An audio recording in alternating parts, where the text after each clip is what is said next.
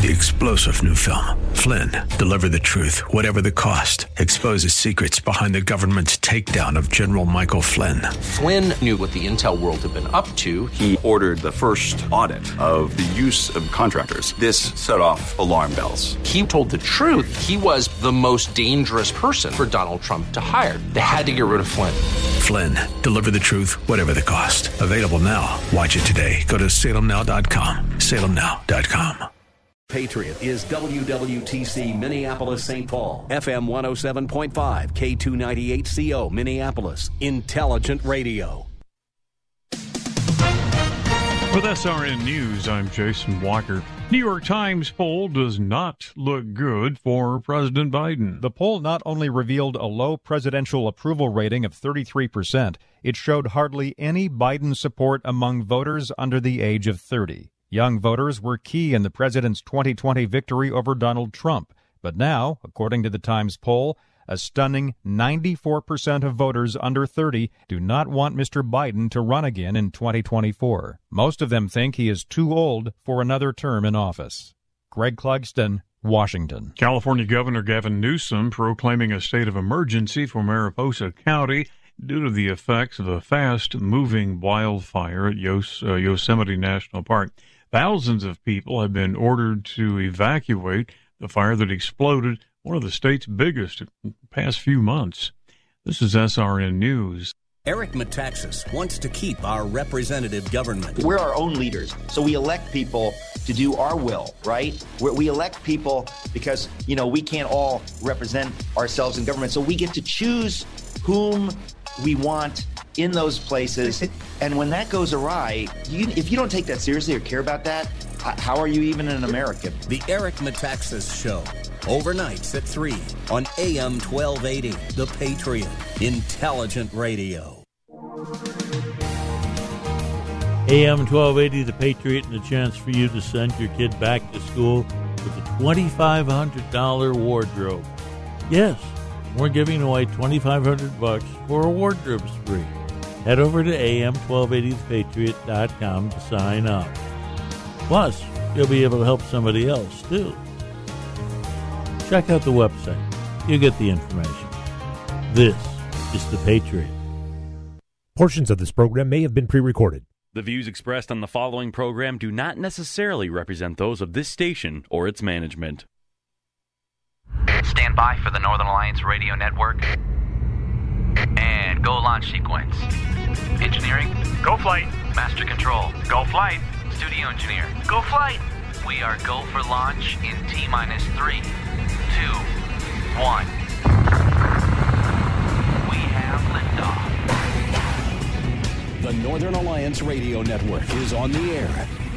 Live and local from the AM 1280 The Patriot Studios in Eagan. Here is the closer, Brad Carlson. Good afternoon again, conservative infidels. This is not Carlson. He has been sent to an undisclosed location for some R&R, I'm sure. This is State Senator Dave Osmek, president of the Minnesota Senate, sitting in for him today. Jack Tomczak yesterday thought I'd get the FCC on the case of AM 1280 The Patriot and be kicked off the air. Well, I made it the first hour without getting kicked off, so na-na-na-boo-boo to Jack Tomczak.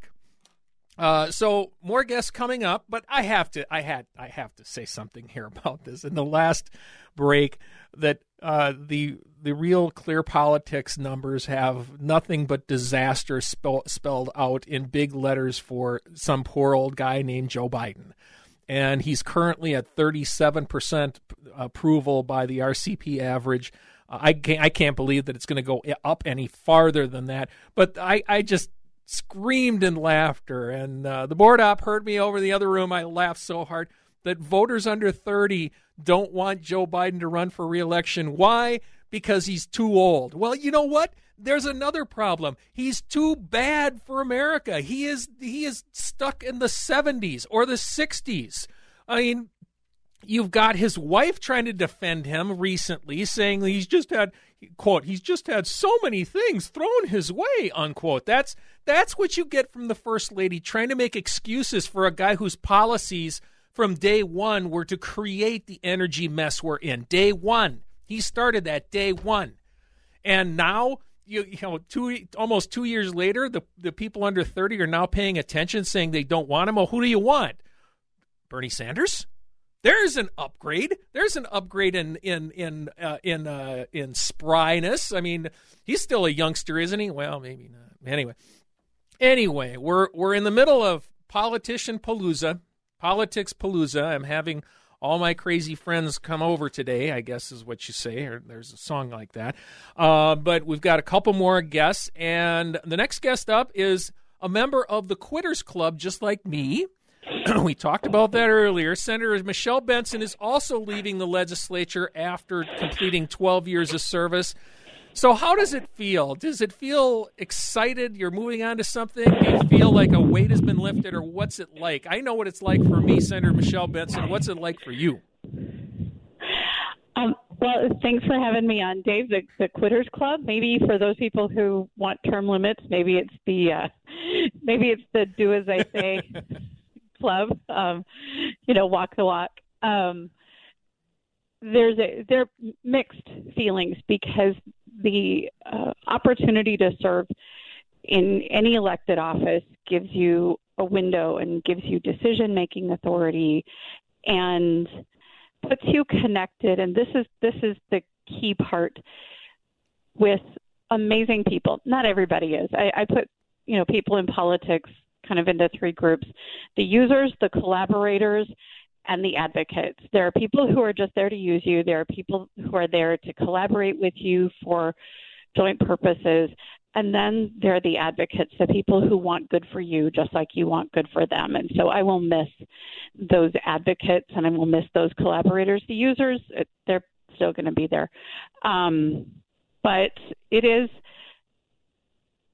a wide open door now as to what I do next, and I get to spend some time catching up with all the people who were important to me before I got an election certificate too, and rebuild some of those relationships. And my family took a really nice trip. We were out in Yellowstone, after the blizzard, before the flood.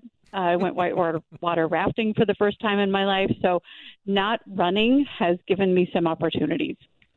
So you started your career in the Senate in 2010, and you started it, and as I've been told, because I didn't come in until after the 12 election, you started it with an extra special package that was quote unquote delivered in the form of your daughter. Yeah. Can you tell the people about what it's like to be 9 months pregnant and going through the first Republican majority in the history of the state of Minnesota, and how you had, and everything you went through for that little episode in your life? Well, and we can't really go through everything, but when you've never done something and you're just determined to do it, you don't know it's hard until you look back and you're like, oh, wow, that was hard. But Amy Koch, who I still consider a friend, Michelle Fischbach, who is a friend and obviously now a congresswoman, said, all right, this is going to be tough. She's going to deliver this baby during budget week, where we have to get all of our budget bills pushed out. So there was a little alcove off my office, and my husband took some time, and my mom came down, and so my little girl got to come with me to work, and that really helped me succeed. And it's that eye-opening.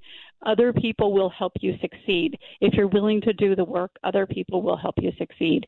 And that was such a tremendous gift. And so my little girl has never known that moms don't work in places with marble floors, and so on the day that I gave my retirement speech, she was there, and I left the floor, and we spent the rest of the day walking around the Capitol, all the places that she thought were special, because we both know that this time is coming to an end.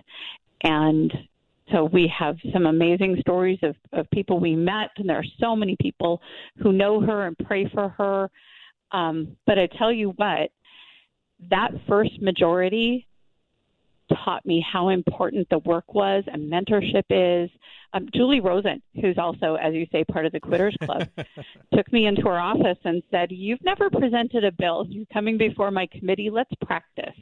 And so I learned that lesson, and I've tried to do it for other senators in filling the gap that they might have. If it's not presenting a bill, but maybe it is how to approach a lobbyist or a member of the DFL caucus, things that nobody tells you about when they say, "Sure, you can run for office."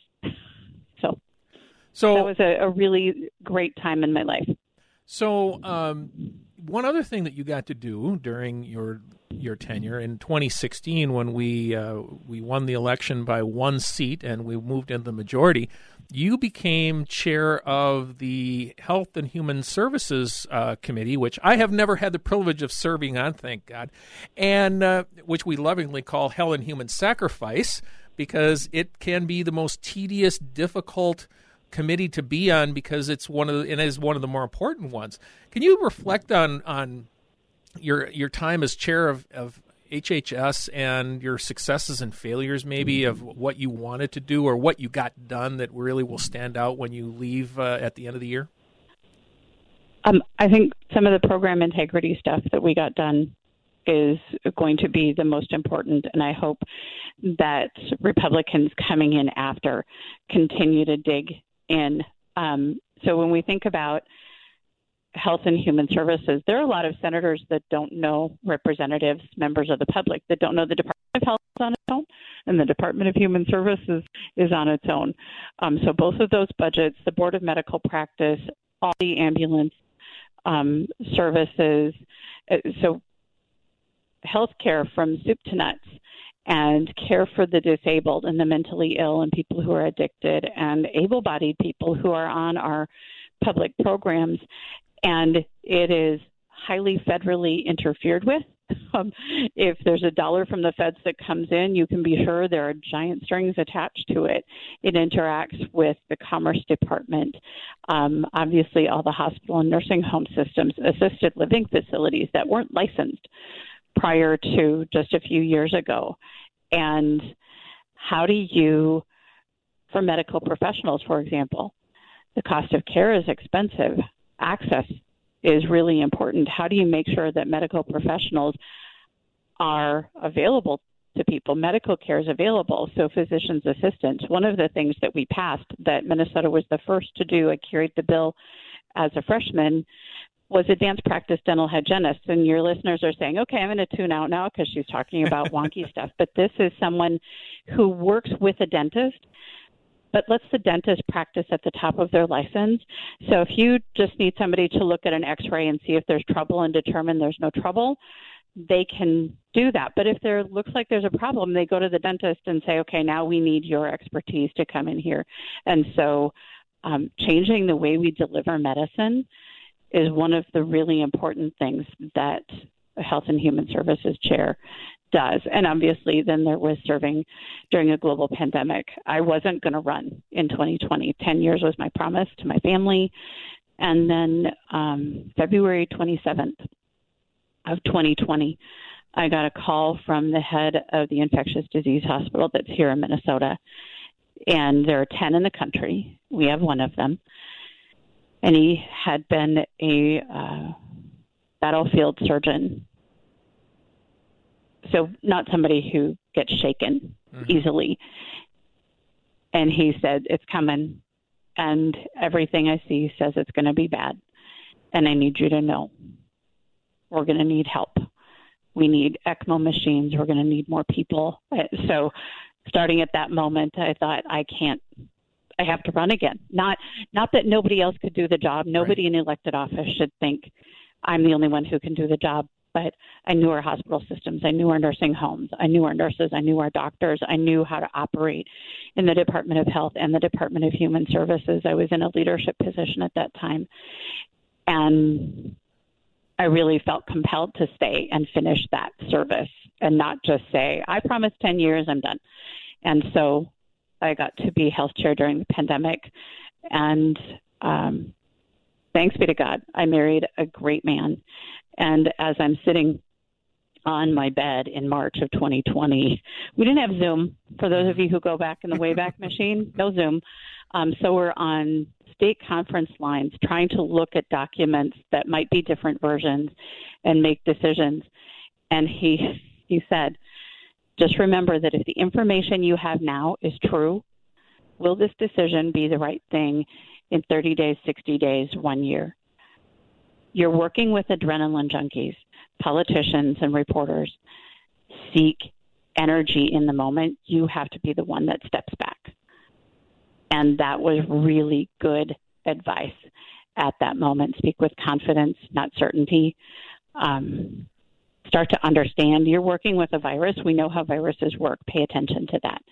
And so being able to apply all of that in this space was a historic opportunity, and I'm so grateful that I was there. Senator Michelle Benson is with me. We are talking about issues and things and what we saw as retiring members of the legislature. We're going to go to a quick break, and then we'll come back with some more interesting stories. This is Senator Dave Osmek sitting in for Brad Carlson on the closer edition of the Northern Alliance Radio Network. Stay tuned. We'll be right back.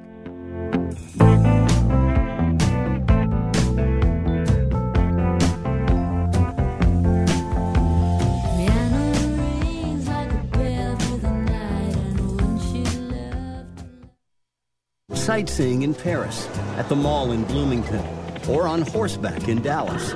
We're where you are. Listen to AM 1280, The Patriot, at Odyssey.com or with the free Odyssey app.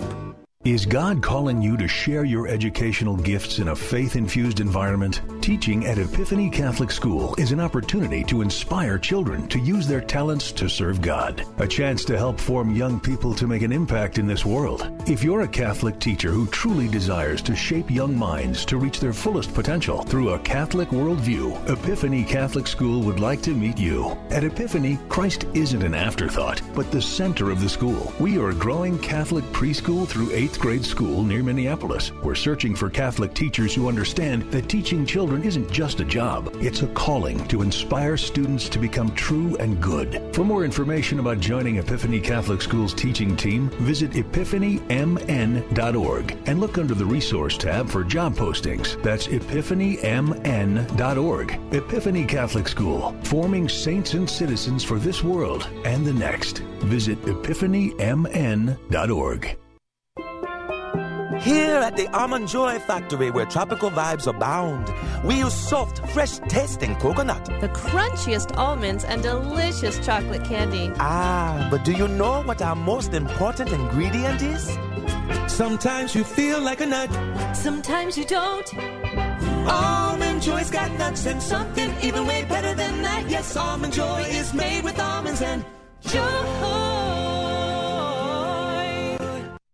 As a former congressman and the ranking member on the Judiciary Committee of the U.S. House of Representatives, Doug Collins knows what it means to fight for what he believes. And on every episode of the Doug Collins podcast, he'll explore all topics, from politics to life advice, and blend them together for a well-rounded discussion that you can use to get the most out of your life. The Doug Collins Podcast. Subscribe today on Apple, Google, Spotify, and at SalemPodcastNetwork.com. The Stone Arch Bridge, the St. Paul Skyline, Gooseberry Falls. You can own one of hundreds of iconic Minnesota images captured by award-winning Twin Cities photographer Wayne Moran for half the regular price. You'll get a signed 36-inch print of your choice for your home, office, or to give as a gift. Normally $500, yours for only $250. Only 5 of these special print offers are available, so call the station at 651-289-4413. That's 651-289-4413. Join our fan club today, and you could win our Regnery Book of the Month, Storm in the Land of Rain. This memoir by Sylvia Foti uncovers the hidden past of her war hero grandfather. Register to win at am1280thepatriot.com.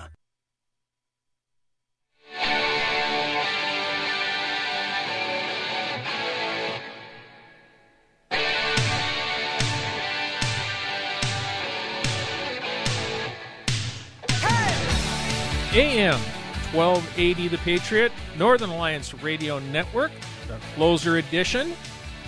This is a hand-picked song. I am such a nerd. I'm on with Senator Michelle Benson. She's somewhat of a nerd in different ways, I think. She's described herself that way, but I'm an 80s nerd from music, and I don't really listen to much current stuff. But I ran into this song, and it's exactly the right song to talk about for us reminiscing. Title of the song is What If? And there's a lot of things that we would have liked to have gotten done and had gotten done. But if I remember correctly, Senator Benson, you were on the Energy Committee with me, weren't you? I was on the Energy Committee, as a freshman. And so I was on in 11-12, co-authored the lifting of the nuclear moratorium and cost-based rates, and it was so much fun. And then we went into the minority in 12. You came in then, and you and I were on John Marty's Energy and Environment Committee, and oh my goodness. Okay, so a little glory days stuff nobody's going to care about, but they were trying to pass a pretty radicalized energy environment bill, and Dave Tomasoni was more likely to vote with you and I as some amendments were coming up. Well, we counted, and they didn't have enough of their people at the table. Yep. So I roll called an amendment, and their people hadn't checked in, and we got an amendment on that bill. They had to go through the trouble of adjourning and reconvening, and I'm sorry, it was fun. It was a really good lesson. Get your butt in seats. Make sure you're checked in. So really good lesson and so much fun. But yes, you and I shared time on that committee. I can't remember. Were you on? If you were on Marty's committee, I was lead on that committee for the last 2 years in the minority, and I pulled a stunt. And I think you were there for this one. I was drawn away to Washington for my regular time gig, and it was St. Patrick's Day. Yeah. Remember what I did? I think it was one of the St. Patrick's Day. That I'm a big fan. Remind me. That would have been budget week. We would have been trying to get things out. So remind me. So Peter Mavis was my LA at the time, and actually I think I had another LA that co-conspired with me. So these are the type of little stories that you don't get to hear about. But I was stuck in Washington, and I had to go out for my client. And it was St. Patrick's Day, and you guys were in committee, and I ordered my legislative assistant to go over to McDonald's and get Shamrock Shakes for all the Republicans. Oh, I do remember. Remember this one? And he brought him in, and I had him one extra one for the for the staff to be there. So every Republican got a Shamrock Shake, and they sat at because you can't eat. There's rules in the Senate. You cannot eat at the committee table, but you can certainly drink anything you want. And you guys sat there and ate and drank Shamrock Shakes, and I know that got under the Democrats' skin. And it's not really a victory, but when you're in the minority, sometimes you got to take what you can get. Oh, yeah. And that certainly would have been among it. Yes. What are good stories? You're always good for dilly bars too. Oh, yes. I mean, you've done so many great things, and you're principled conservative, and as president of the Senate, you have just shown you landed in the right spot. But M&Ms at your desk, and not everything is food based, but certainly when you're in the sometimes the malaise and sometimes the frenetic nature of legislative session, having somebody say, you know what, I got something for you, and it just lifts people up. You're really great at that, Dave. Oh, it's always entertaining. I will admit, too, one of the lowlights was the 66-1 that I will never forget either. That I said, don't vote for this, and I'm the only one that hit that one. But you know what? I've gotten past it. It actually turns out to be one of those moments where I know I did the right thing, and I stood doing the right thing. And after the fact, I think people realize that. But what are the other things? Senator Michelle Benson is with me. What other fun stories? Because we always, it can be 2:00 in the morning and be mind-numbingly bad. But Are there some other things that stand out, or other highlights from your 12 years in the Senate that might be interesting to people for them to hear? Oh, my goodness. And it's so hard for people who aren't in the legislative process, but sometimes it's just the moment.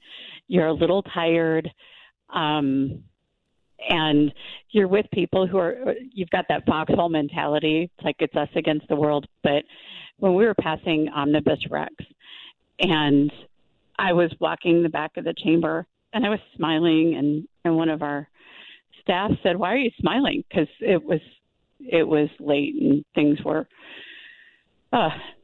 frenetic, to say the least.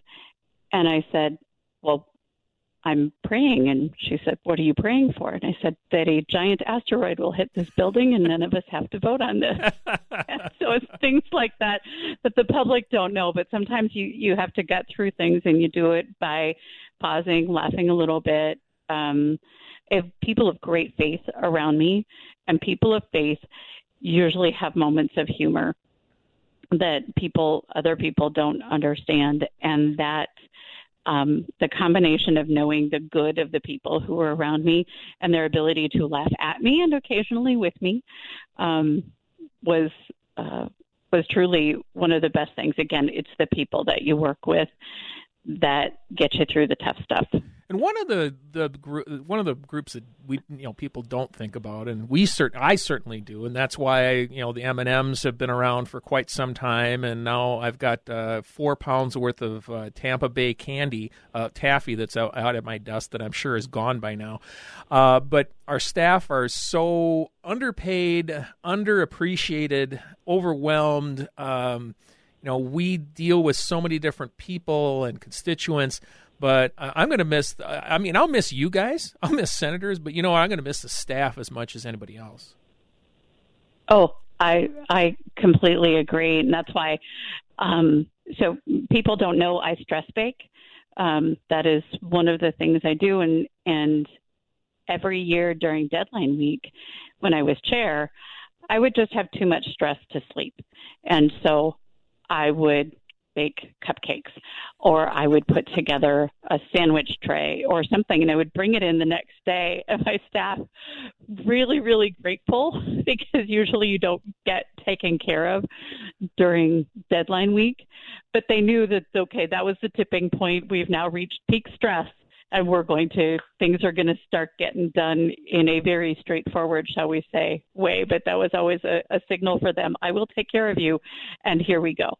So. Well, and one of the things that I would do would be go down to Sam's Club and get Klondike bars and hit people in the forehead with Klondike bars as they were staff members that are sitting around. I'd hit them with Klondike bars, or just something to make their lives, because they are incredibly, and I'm glad many of them are staying. Then there's some of our people are going to replace us, and we're not going to be there. But I'm glad that they're going to be there with some of that institutional knowledge, because when you look at how many senators and how many years, including somebody like Tom Bach, who has so much institutional knowledge that we're losing.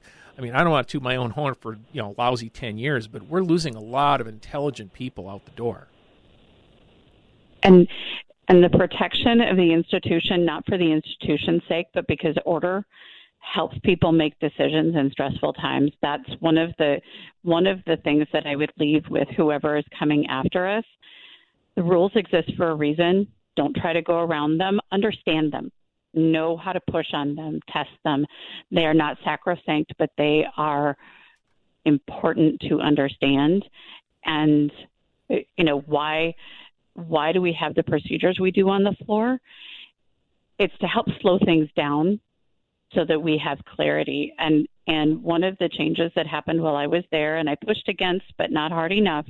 And so one of the things I would count as a failure, the number of omnibus bills beyond, it's one thing to have health and human services in the same bucket. It's another thing to have healthcare and education and environment and cram them all in one bill.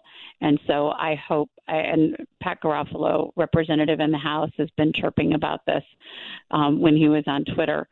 If he is Ways and Means chair, I hope he follows through with the single subject.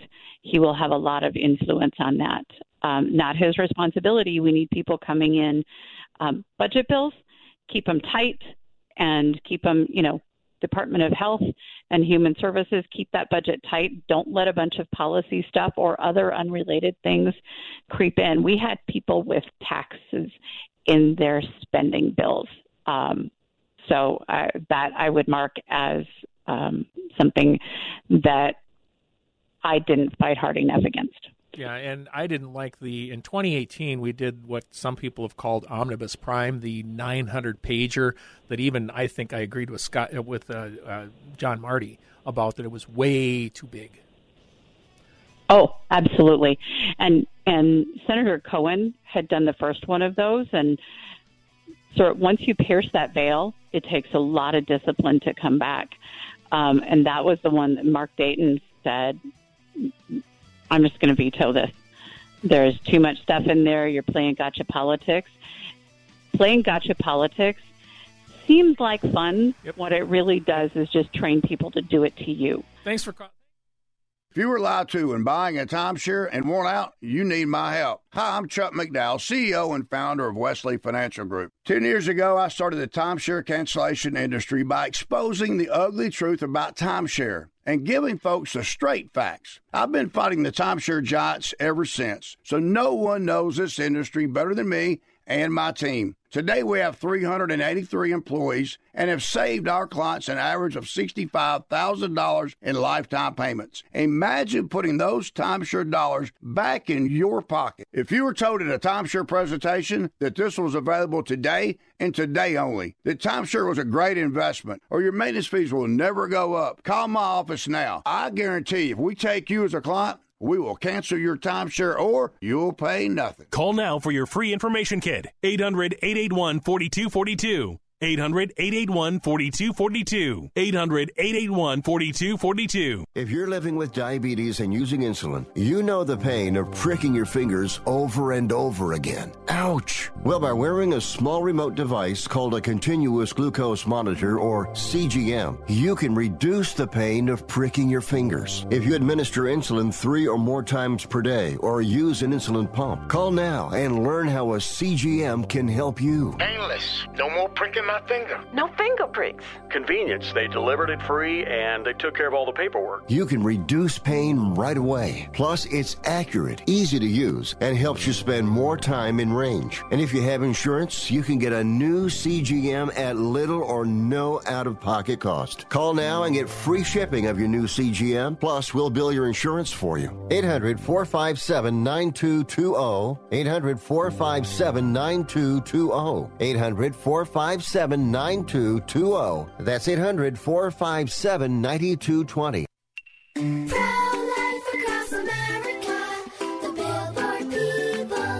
I'm sure glad you're my sister, Addie. Yep, you're my best buddy. Mom says you were their little surprise. What would we do without you? Well, you'll probably get your own gum. Yeah, that's true, but you're worth it. Hello, my name is Carrie. I work with Pro-Life Across America, the Billboard people. If you know someone who is pregnant or in need of alternatives to abortion or needs post-abortion assistance or would like to support the life-saving work of Pro-Life Across America, please call 1-800-366-7773 or check us out online at prolifeacrossamerica.org. Pro-Life Across America, educational, non-political, and tax-deductible. A baby's heart is beating 18 days from conception. Pro-Life Across America, the Billboard people.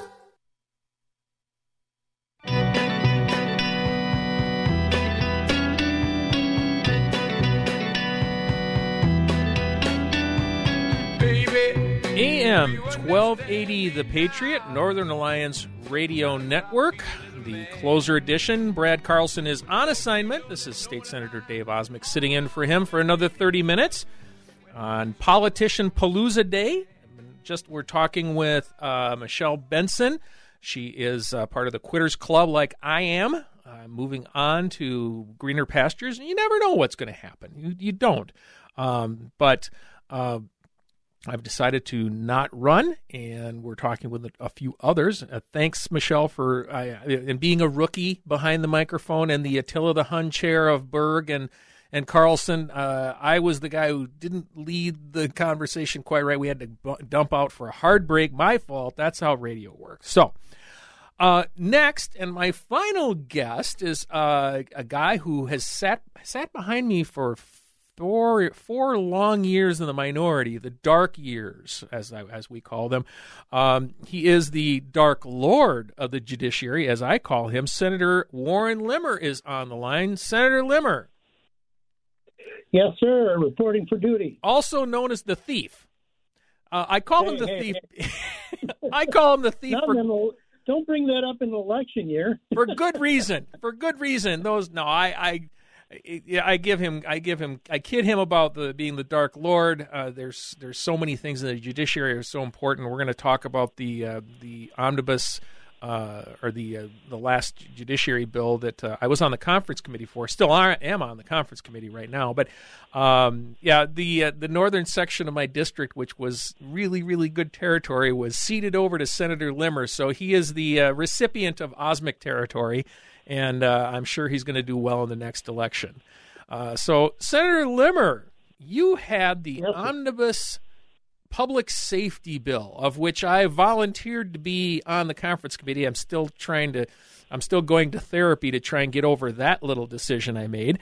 But I wanted to talk to you about that because there's a lot of chatter coming from our friend in the governor's office and perhaps Representative Carlos Mariani, that the House had a much better version, that violence disruptors and community organizers were where we should put our public safety dollars. Could you talk a little bit about the Senate version and why we had such a better bill? Well, we definitely had a difference of opinion on where we should be committing our public dollars, our taxpayer dollars, to. I believe the House DFL version was something they were going into their social experimentation of public policy, wanting to give money to unvetted but friendly sources of nonprofit organizations to try and cure the causes of crime. And they spent a lot. They were going to commit $56 million over a 3-year period of time to that. We were a little nervous about giving that much money to untested users of public dollars. We decided to look around and see what was happening in our metropolitan and statewide areas in the area of crime. We've had increases in violent crime, 19% ongoing for the last few years. It started about 2 years before the George Floyd deaths, and it has even gotten worse after.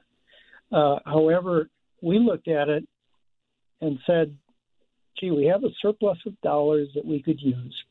We have a record-breaking violent crime erupting and sustaining itself in the Twin Cities.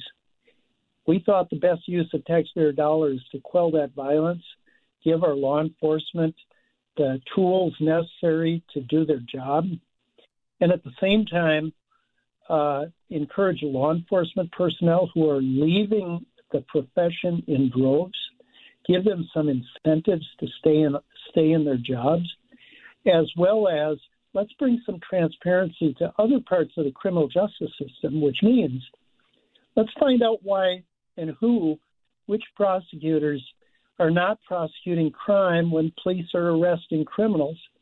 And if there was a conviction, are the judges doing their job of giving proper sentences, which many of them are not? They're using what we call downward departures far below the recommendations that the legislature has set in prosecuting and punishing criminals. And these community disruptors that they wanted to spend money on, correct me if I'm wrong, we don't have any information that proves what their effectiveness is, much less that the money they're currently spending in Minneapolis on this. I think I read that it's very it's not transparent at all where the money is going to and what they're actually getting for the dollars. You know, Dave, the state of Minnesota over many years has used nonprofit organizations to fulfill some of the wishes that we would want to have done in a variety of fields. However, we've begun to take a look at it. The legislative auditor is now auditing many of those because the end result doesn't seem to justify the dollars that we have given them. And so while that's in the background and the report still has to come out, we began to be very cautious on the Senate side, giving money to a mere promise of unknown actors who are given a very heavy responsibility to quell violence. These are civilians. They're not law enforcement. They're not even psychologists or anyone that would have some degree in behavioral sciences.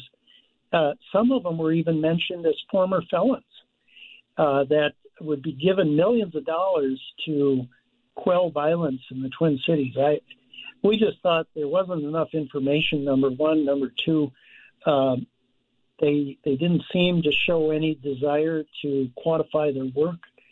And we just said, we have an immediate problem. We have immediate violent crime, and we need immediate response. Senator Warren Limmer is with me. He's the chair of the Senate Judiciary Committee. Senator Limmer, another thing, too, is during the process of this this conference committee, we had a budget target, and it was agreed upon by the Speaker of the House, Democrat. And last time I checked, we continuously sent proposals back to the House, only to have them basically send back a different version or a counter proposal that it was blown way outside of the budget restrictions. They couldn't even follow what their leadership was telling them. They couldn't do that, could they? No, usually in these type of negotiations, the leaders set budget targets, limits to what we can spend. And it's up to our committees to work within that parameter. And for some reason, every other committee seemed to work within the limitations that were given to them.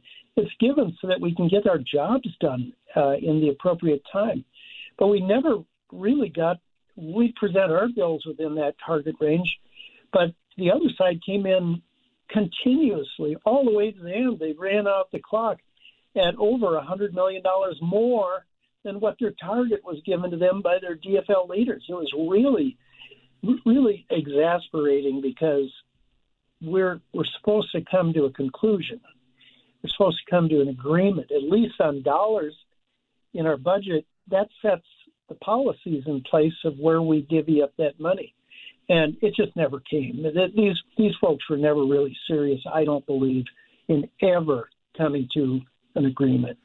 And there was some help for the judiciary branch, too. Can you explain, Senator Limmer, we were helping the judiciary because there's some pay issues that needed to be dealt with or there were going to be consequences. Can you briefly talk about that?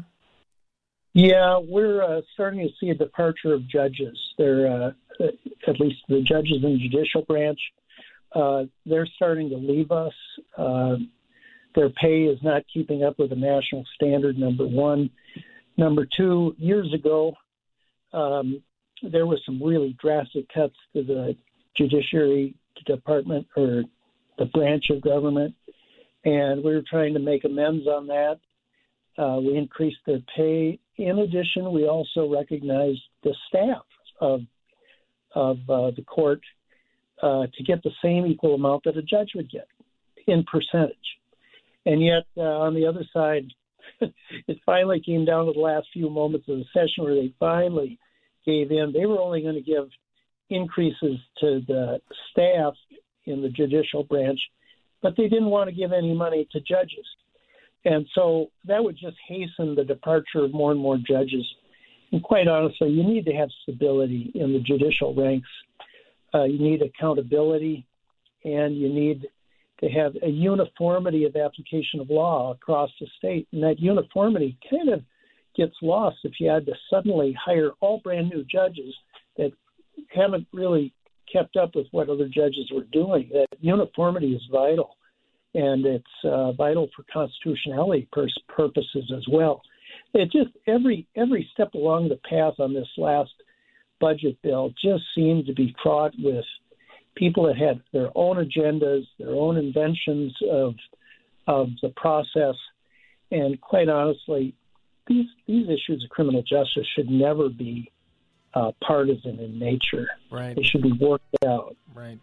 Senator Warren Limmer, chair of the Senate Judiciary Committee, is with me. It is the Northern Alliance Radio Network, the closer edition. Senator Dave Osmek sitting in for Brad Carlson. We will be back in just a few minutes with more with the senator.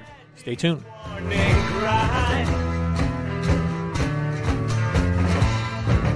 You're going back to be all the things you want to be. AM 1280, The Patriot.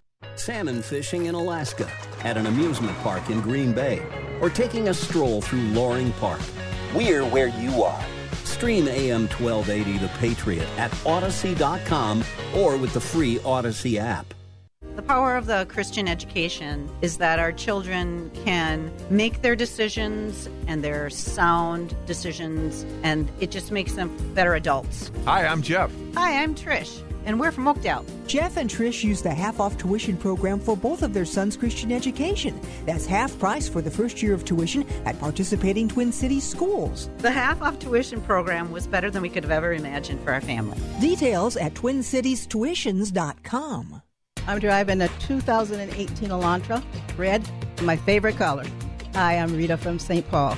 Well, when I first walked in, I felt welcomed. And I'd been at a couple other dealerships that I gave an F to. And Justin was the first gentleman to wait on me when I took it in for my first service. And he's been the only person that I've dealt with since then. Can't say enough good things about him. On Christmas Day last year, I was on the freeway driving home, and all of a sudden a red light came on, and the right front tire was low. And the next day I called, and Justin answered. He said, let me take a look at it and go in the waiting room, and I'll get back to you. They found that there was a huge nail in the tire. And so he was able to get that all fixed up and replaced and sent me on my way home. Invergrove Hyundai was very welcoming. Service was excellent. Invergrove Hyundai service technicians are ready for you no matter what kind of vehicle you drive. Open 7 a.m. to 6 p.m. weekdays. Call them today or schedule your appointment at InvergroveHyundai.com. Warning, warning, warning.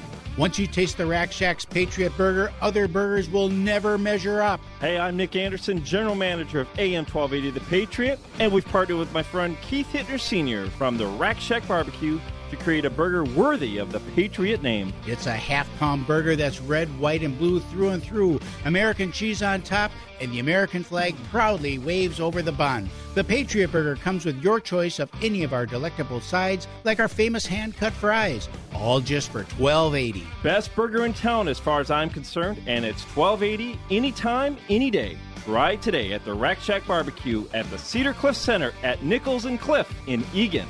Be careful.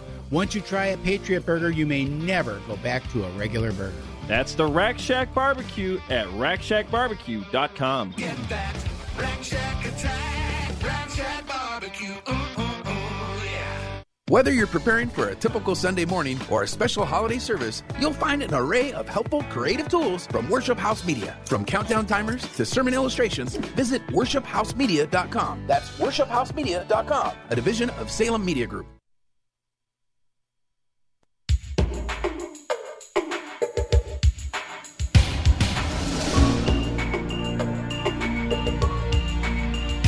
AM 1280 The Patriot. This is the Northern Alliance Radio Network Closer Edition. State Senator Dave Osmek, President of the Senate, sitting in. Last segment, I'm talking with Senator Warren Limmer, who sat behind me for 4 long years. Won't be there next year to see him there, but we've had some good times. We sat together when we were in the minority, and there's nothing more tedious than sitting through a floor debate when you know you're not going to get that bill and you know you're not going to get an amendment you want. Drives you nuts sometimes. So, Senator Limmer, you were at a panel this week the Minnesota Police and Peace Officers Association had a panel, and I understand there were some there was bipartisan, and there were some DFL colleagues of ours, perhaps from the House, that were there, and sounds to me like there were some interesting conversations that maybe some people might have seen the light on policing, that maybe they realized that defunding the police might not be such a good idea. What happened at that conference? Was there anything real juicy that happened on that panel? Well, I think the most notable thing wasn't so much on the panel, because after all, politicians running for re-election suddenly become really sweet little teddy bears when they're asking people to vote for them and give them money for their campaigns. And they're very agreeable. But these are the very same people that were debating me incessantly for the last 6 years. And we stopped their movement. Their movement was defund the police. We stopped it cold. But nevertheless, we did listen to the concerns of law enforcement and what they were facing. And quite honestly, our law enforcement is rather confused about the nature of, will their employers back them up when it comes to a practice in law or a tactic that they use? They're somewhat demoralized, and that's reflective of the many police officers who are now stepping away from law enforcement, stepping away from their line duties, some taking desk jobs, others are taking PTSD rests, kind of get their heads straight. They go through a lot. They see a lot. They see a lot of damage to humans. And quite honestly, that takes a toll on them. But then when their employer, either the mayor or the city council or certain state senators and legislators, condemn them without ever knowing anything more about it than just the headline they read in the Star Tribune, quite honestly, many of them are just tired, and they're confused, and many of them are leaving the field. Even students that want to study law enforcement, our enrollments are way down. We're going to have a crisis here in a couple of years if this continues. Well, look at Minneapolis. Right now, Minneapolis is down, at least 200 officers from where they're supposed to be. Closer to 350, David. Yeah, 350 officers. I mean, think about the manpower hours that are not there. And then Jacob Fry, who seems to be the only, I can't believe this, I'm going to say this, Jacob Fry is the voice of reason. Boy, that really makes you wonder how he can be the voice of reason as opposed to the rest of the tinfoil hat crackpots that are on the city council that think that defunding the police is the way you get better policing, Senator Limmer. Well, it's not a way to get better policing, but it is a better way to pander to your voting constituency and to certain people groups, and then they get reelected forever. But you don't really solve the problem. You know, we all take an oath of office to defend and protect not only the U.S. Constitution, but the state Constitution. Article 1, Section 1 of our state Constitution talks about the purpose of government, and it's appropriate that it's on the very first paragraph. The purpose of government is the protection and security of our citizens. Somehow elected officials aren't reading the Constitution, and they don't understand their job or what the priorities are. When you see that police departments are not adequately resourcing their departments for law enforcement, you're putting all of the public at risk. And you're putting that particular employment class, the law enforcement officers, in danger. And yet there doesn't seem to be a hesitation to continue to go down this path, and the public catches on to it. I'm out door knocking almost every other day, and quite honestly, that's one of the number one issues that the public is talking about. They get it. They understand what's going on, and I think they're going to be giving some very definite recommendations to politicians this coming fall. Well, and look where we were back with the Floyd incident and the reaction of the Walz administration. And Commissioner Harrington, and we had a report a year later that went through explaining the failures, systematic failures that we had, and suddenly now Tim Walz seems to think he's going to be the law and order governor. I don't get it. Yeah, it's kind of let's patch up the dike real fast and see if we can spin this yarn to the voter before November. And quite honestly, I don't know how anyone could believe the rhetoric coming out of the governor's office right now, claiming that he's such a crime dog, because quite honestly, the 4 years that I've seen, it's just not there. That dog just doesn't hunt. And quite honestly, as I look at it, we have a crisis. We have a crisis right now of runaway crime in the Twin Cities area. And we just came off a legislative session where the Democrats in the House, in our conference committee, simply opposed the provisions we had to support law enforcement, to increase certain crimes on criminal sentencing, and to bring transparency to prosecutions and judges. We're not going down a good path when we don't have politicians and legislators strengthening who they really take that oath for. They take that oath for the people back home, not criminals, but the potentiality of victims.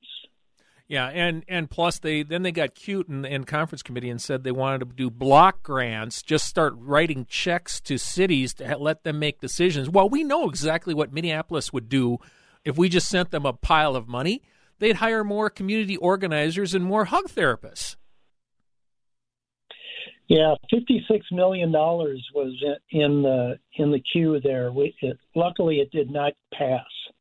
But $56 million was their cure over 3 years to build more community advocates, activists, in order to go through some charade that they're going to solve crime in the bowels of Minneapolis and St. Paul, with prosecutors that most of the time don't prosecute criminals anymore. And this is, law enforcement at that panel, they kept reinforcing, if you don't enforce the little things in a society, they grow into big things really fast.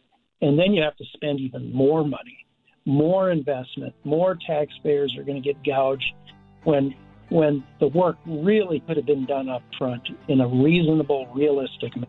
Right.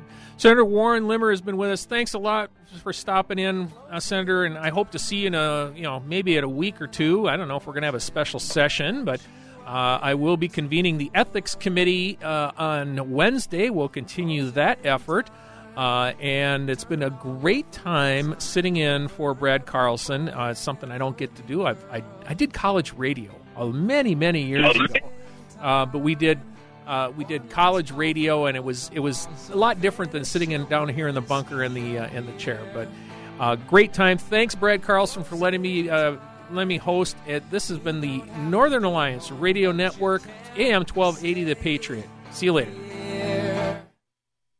The Stone Arch Bridge, the St. Paul skyline, Gooseberry Falls. You can own one of hundreds of iconic Minnesota images captured by award-winning Twin Cities photographer Wayne Moran for half the regular price. You'll get a signed 36-inch print of your choice for your home, office, or to give as a gift. Normally $500, yours for only $250. Only 5 of these special print offers are available. So call the station at 651-289-4413. That's 651-289-4413. Here at the Almond Joy Factory, where tropical vibes abound, we use soft, fresh-tasting coconut. The crunchiest almonds and delicious chocolate candy. Ah, but do you know what our most important ingredient is? Sometimes you feel like a nut. Sometimes you don't. Almond Joy's got nuts and something even way better than that. Yes, Almond Joy is made with almonds and joy. What you don't know about your home can cost you. Access to in-depth data is gold when buying or selling your home. With Ownly.com, you get the information the pros use. Real estate investors and agents would rather keep this to themselves. Unlike other real estate websites, Ownly.com delivers much more detailed information about a property. Knowledge is power. Need a home valuation? Get up to 3 with Ownly.com. Go for the gold. Visit Ownly.com. That's Ownerly.com.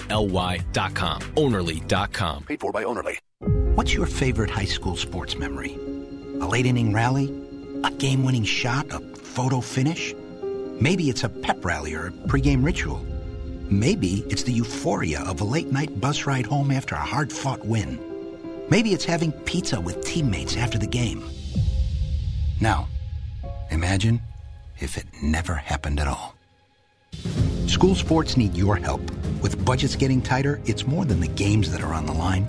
It's all the traditions, the community pride, the culture of your hometown high school. Plus, all those memories that are on the line, too. What can you do? It's simple.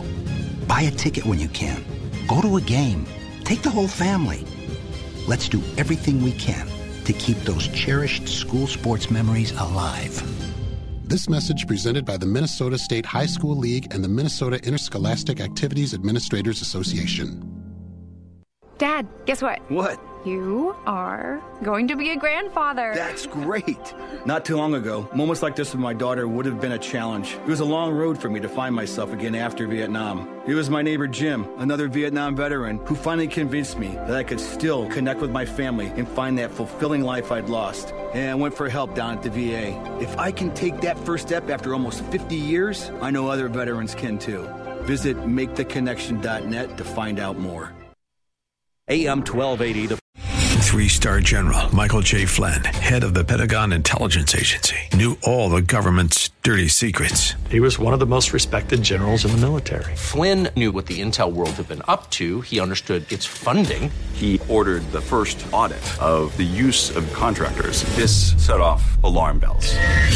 The explosive new documentary, Flynn, Deliver the Truth, Whatever the Cost, uncovers the facts behind this scandal. Flynn told the truth. He was the most dangerous person for Donald Trump to hire. I find out the worst enemy that I'm going to face in my life is right here in America. They took my assessment and they wanted me to change it. And I was like, I'm not changing it. They had to get rid of Flynn.